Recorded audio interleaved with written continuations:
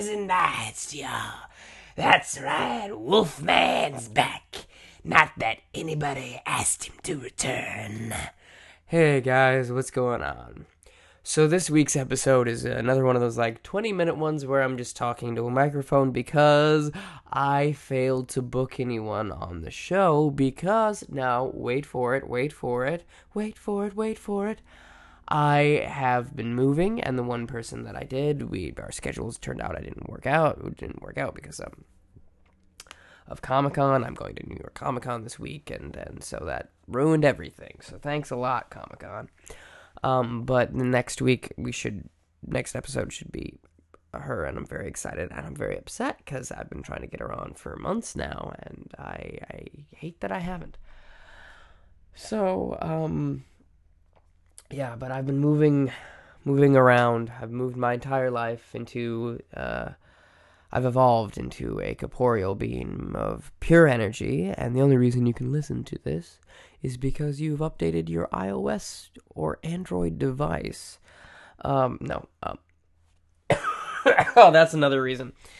I'm sick. I'm ill, and I just completed a show. There's so many reasons that this didn't get done, and I want to apologize, and I want to thank you for tuning in, even though it's just me talking. If you've made it this far, it's only a minute long. I'm not going to be taking much of your time. Basically, I want to just be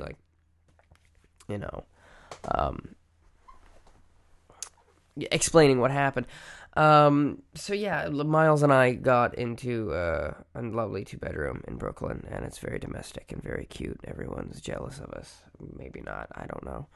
I don't pretend to speak for the people, only the trees, for I am the Lorax, unless. But anyway, so I thought I'd just kind of blab in general about health and things I've come to think, and do maybe some material as well. But yeah, and one of the main topics that keeps coming up in a lot of... Okay. Let me just this is a train wreck. Let me mute my computer. But a topic that keeps coming up is social anxiety and how to deal with it, and there are many ways, and a lot of it is I'm actually gonna just grab something real quick here. One moment. Doop doop doop doop. California dreaming on such on a winter's day. I'll be safe and warm if I was in LA, California. Okay, so basically I'm reading off a list, and it's a thing from cognitive behavior therapy. This is a technique, and this is coming back to social anxiety, but it's part of it. It's part of the anxiety-ness, which is not good. This anxiety. Okay, my monitor hates me right now. My sound monitor, that gate is killing me. So, in cognitive behavioral therapy, and I'm by no means a therapist, and I'm just passing along things that I've done that have worked for me. Obviously, go to a licensed person. Please, for the love of God, don't just listen to this podcast and hope things work out for the best for you, because that is not the way to go. I am arrogant enough to think that I can help everyone, but I cannot help you. Go to a licensed professional, please. But I'll get to this thing. Okay, so it's categories of distorted automatic thinking. Let's take that again. Okay. Categories of distorted Categories of distorted automatic thoughts. A guide for patients. I like how we give the man with logorrhea and verbal dyslexia a microphone and a small but devoted audience. But anyway, I'm going to list you 17 things. And this comes from Treatment Plans and Interventions for Depression and Anxiety Disorder by Robert L. Leahy and Stephen J. Holland. Copyright 2000 by Robert and Stephen, respectively. Permission to photocopy this form is granted to the purchasers of this book and personal use only. So I'm probably breaking a copyright law, but it's for the betterment of mankind, hopefully, and womankind, humankind, personkind. Anyway, number one, I'm a girl in world. Anyway, no, sorry, that's Hamilton. Number one, mind reading. You assume that you know what people think without having sufficient evidence of their thoughts. For example, he thinks I'm a loser. So assuming, essentially. I'm glad I stumbled across this. This will be good.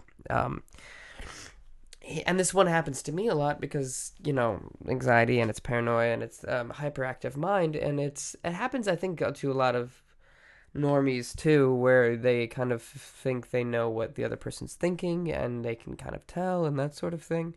And it is like it's a difficult thing to get over.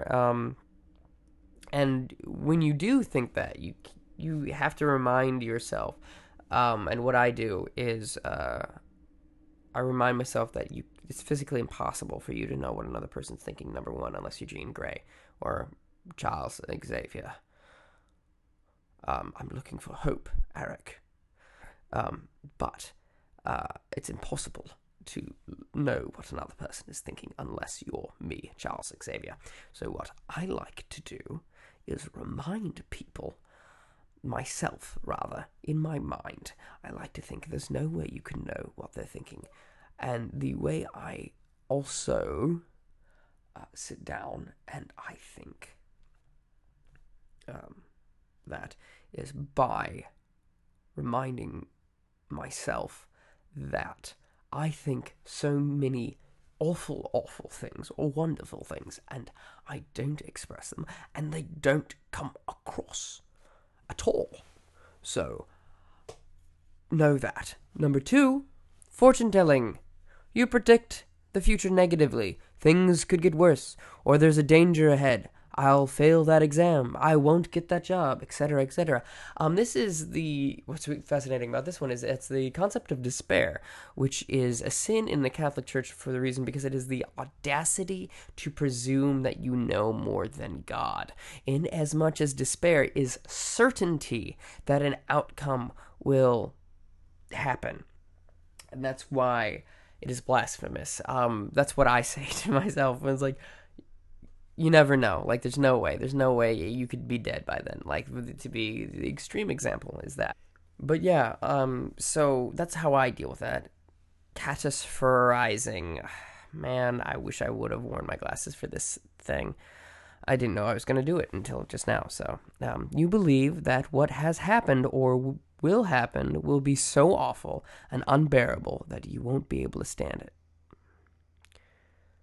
It'd be terrible if I failed. I'm never going to fit into that dress and they're going to mock me. I know I have that one a lot.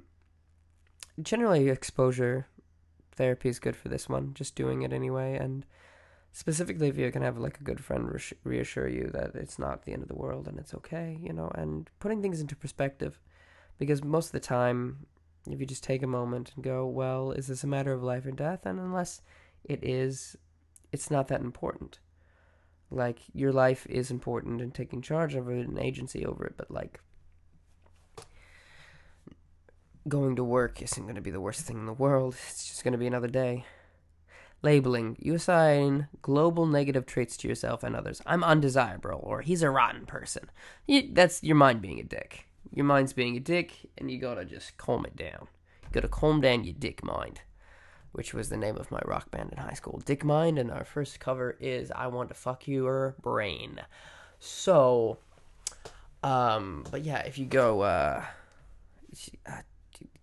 that's kind of, it's hard. A lot of this is this, and the technique that my therapist that I was seeing for a while, I can't see a therapist now because my insurance is terrible, but, that's fine. I'm working through it, is writing it down. If you journal it, I use my day planner to do this. If you journal it, it makes it real, and you read the thing you thought. You read the thought, and then you prescribe it an emotion and the intensity from 1 to 10, and then you find one of these 17 things. Doing that kind of reduces the power of this thing, because you look at it and you read what you've just thought, and what you've just thought is absolutely absurd. So yeah, that's how I deal with that. Discounting positives. You claim that the positive things that you or others do are trivial. That's what wives are supposed to do, so it doesn't count when she's nice to me. Or those successes were easy, so they don't matter. Um, I do this one a lot. I kind of assume that people aren't going to be nice to me and that sort of thing. And then I also will just go out of my way for people and kind of just, I don't expect anything from it. In a way, it's like, if it's not the extreme version of it, it's really nice to be, in humbling. But it's also one of those things, oh, I just found my glasses. They're right in front of me. Um, but it is the thing of, you do matter. And your positive influence and your positive mark on the world is a wonderful thing and worth more than most things in your lifetime, because you can't take it with you, but people will remember you well. That's nice. Negative filtering, number 6. You focus almost exclusively on the negatives and seldom notice positives. Look at all the people who don't like me. That is a thought, I think. That specific one, I think, fuck them.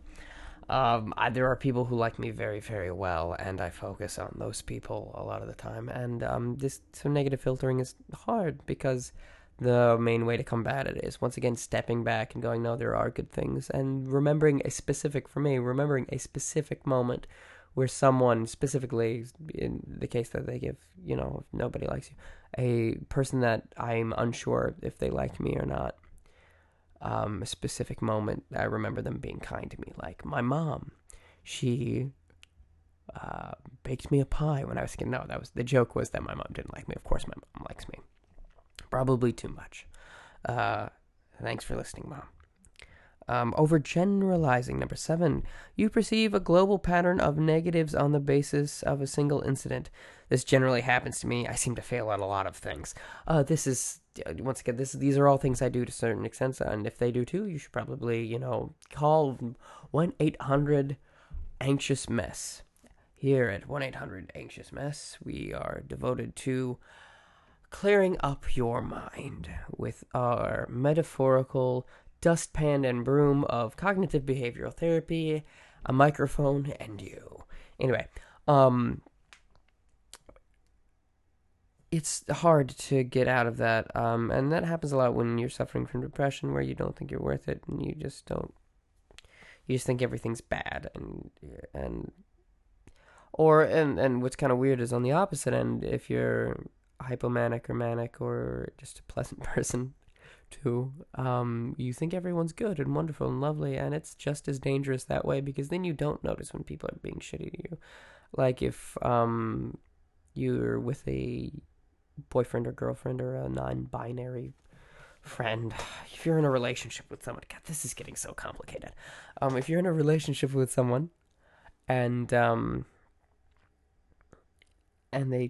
you think, oh, they love me, therefore everything they do is good, and I've thought this, but they treat you poorly, you don't notice it, and it does affect you in a negative way. You just kind of push it down, and that's hard to deal with it. The way to combat that is, I generally, talking to your therapist or an objective friend about what's going on, someone you trust, and go, is my perception skewed? Number 8, dichotomous thinking. You view events or people in an all or nothing terms. I get rejected by everyone, or it was a complete waste of time.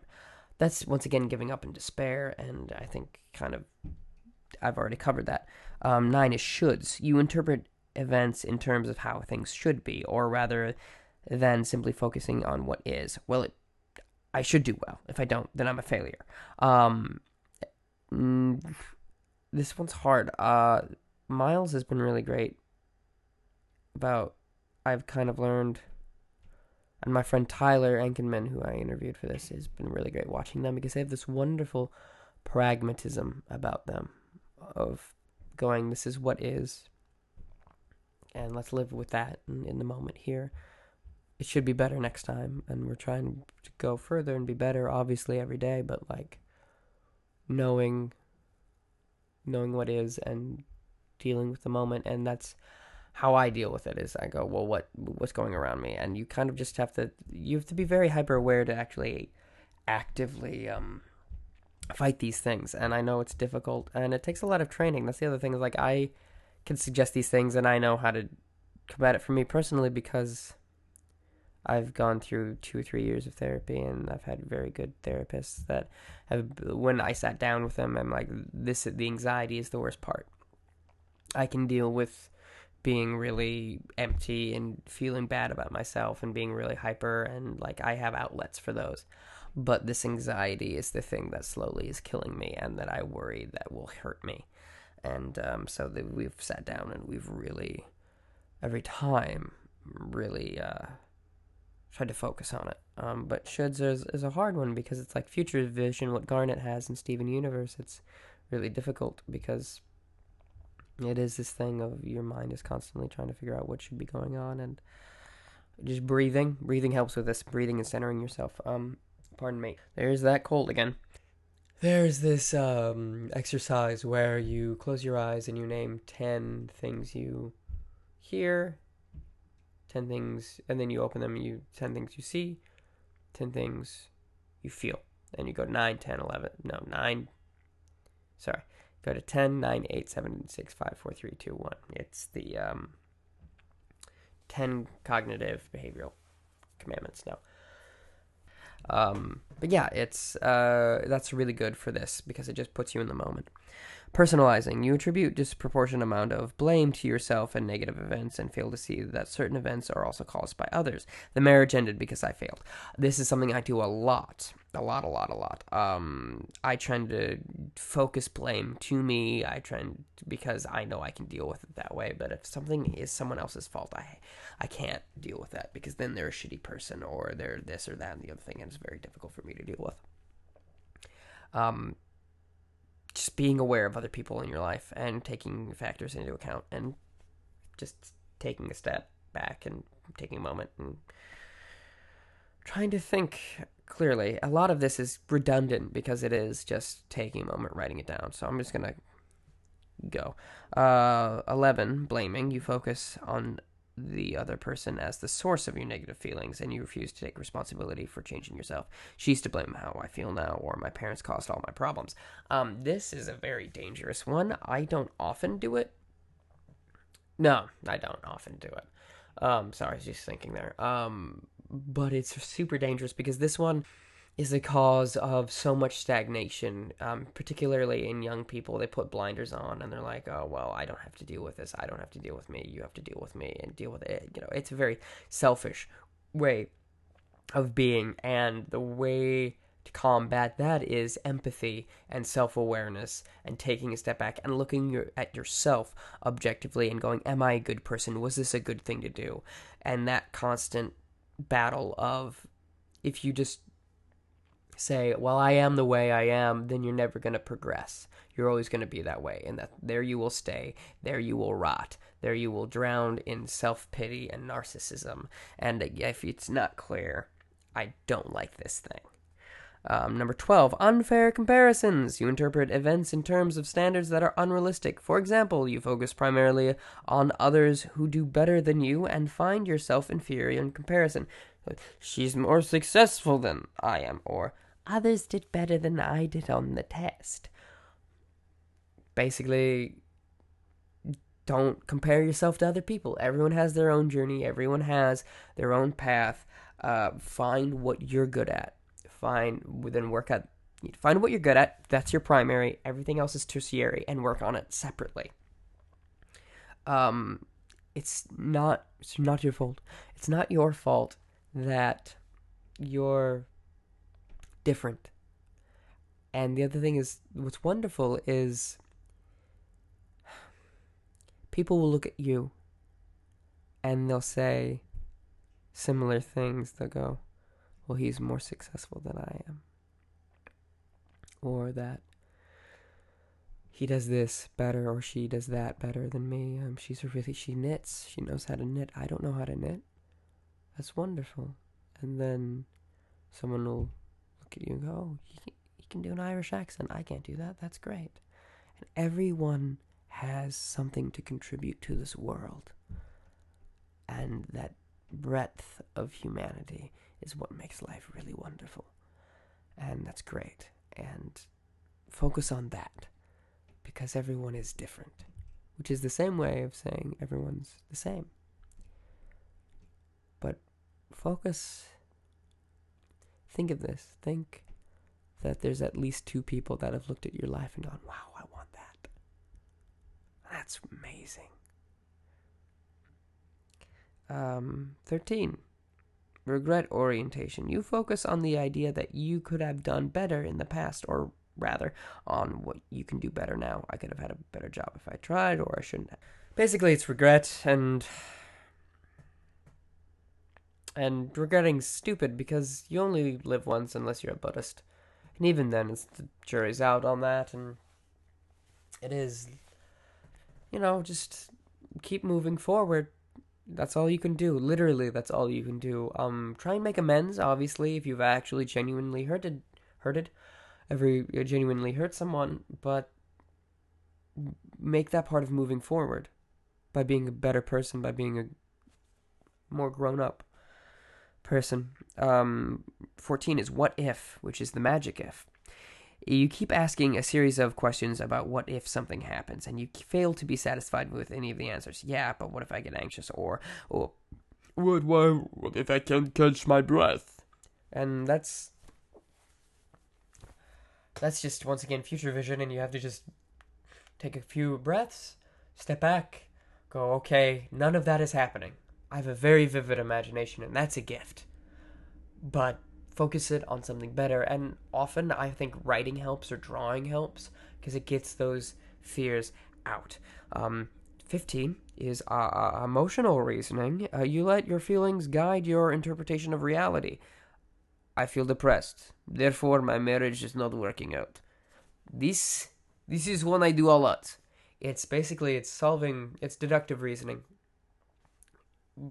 or inductive rather, of here's the source and going back. I do this a lot of I feel this specifically with the mood disorder. This occurs quite a lot of for example, I'll be in a hypomanic episode or in a mixed episode where I'm feeling really, really up for no reason, and I'll go, well, I'm in love, or I'll go, I must be very productive today, or I'll arbitrarily prescribe something, or I'll feel down and be like, oh, it must have been this that triggered it, when it's just kind of random, because as Stephen Fry said, moods are like the weather.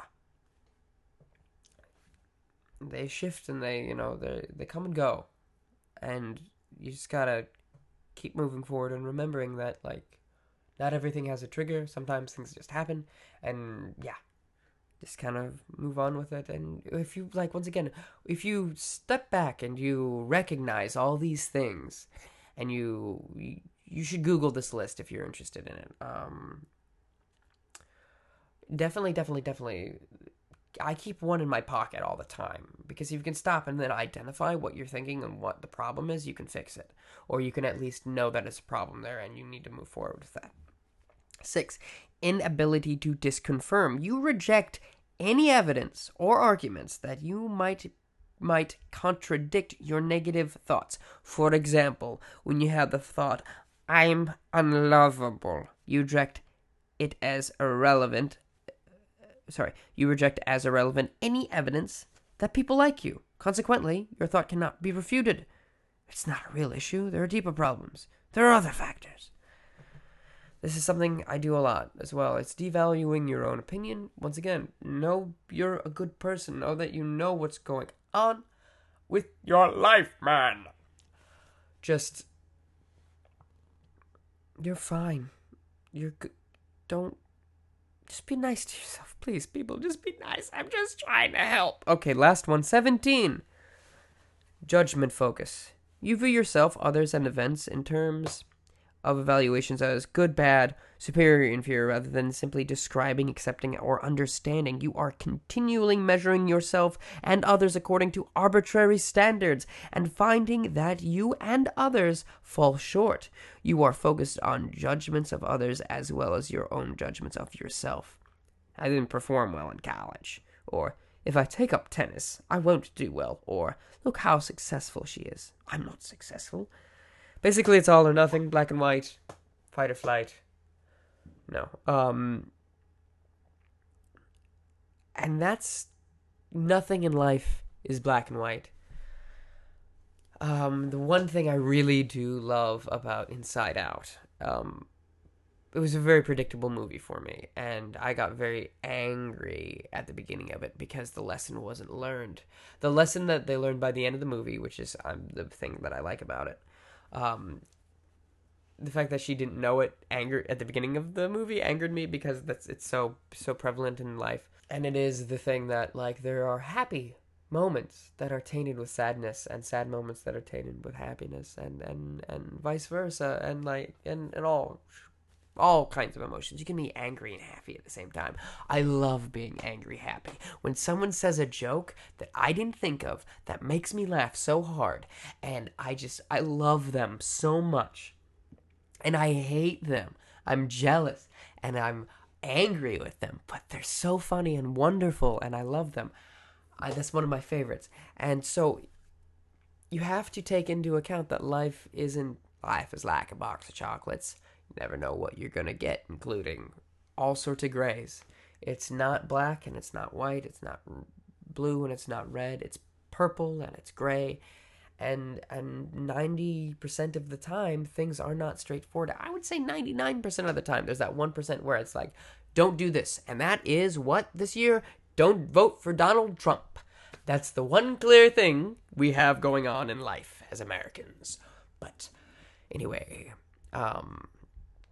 so take that into account when you're formulating your opinions on yourself and other people.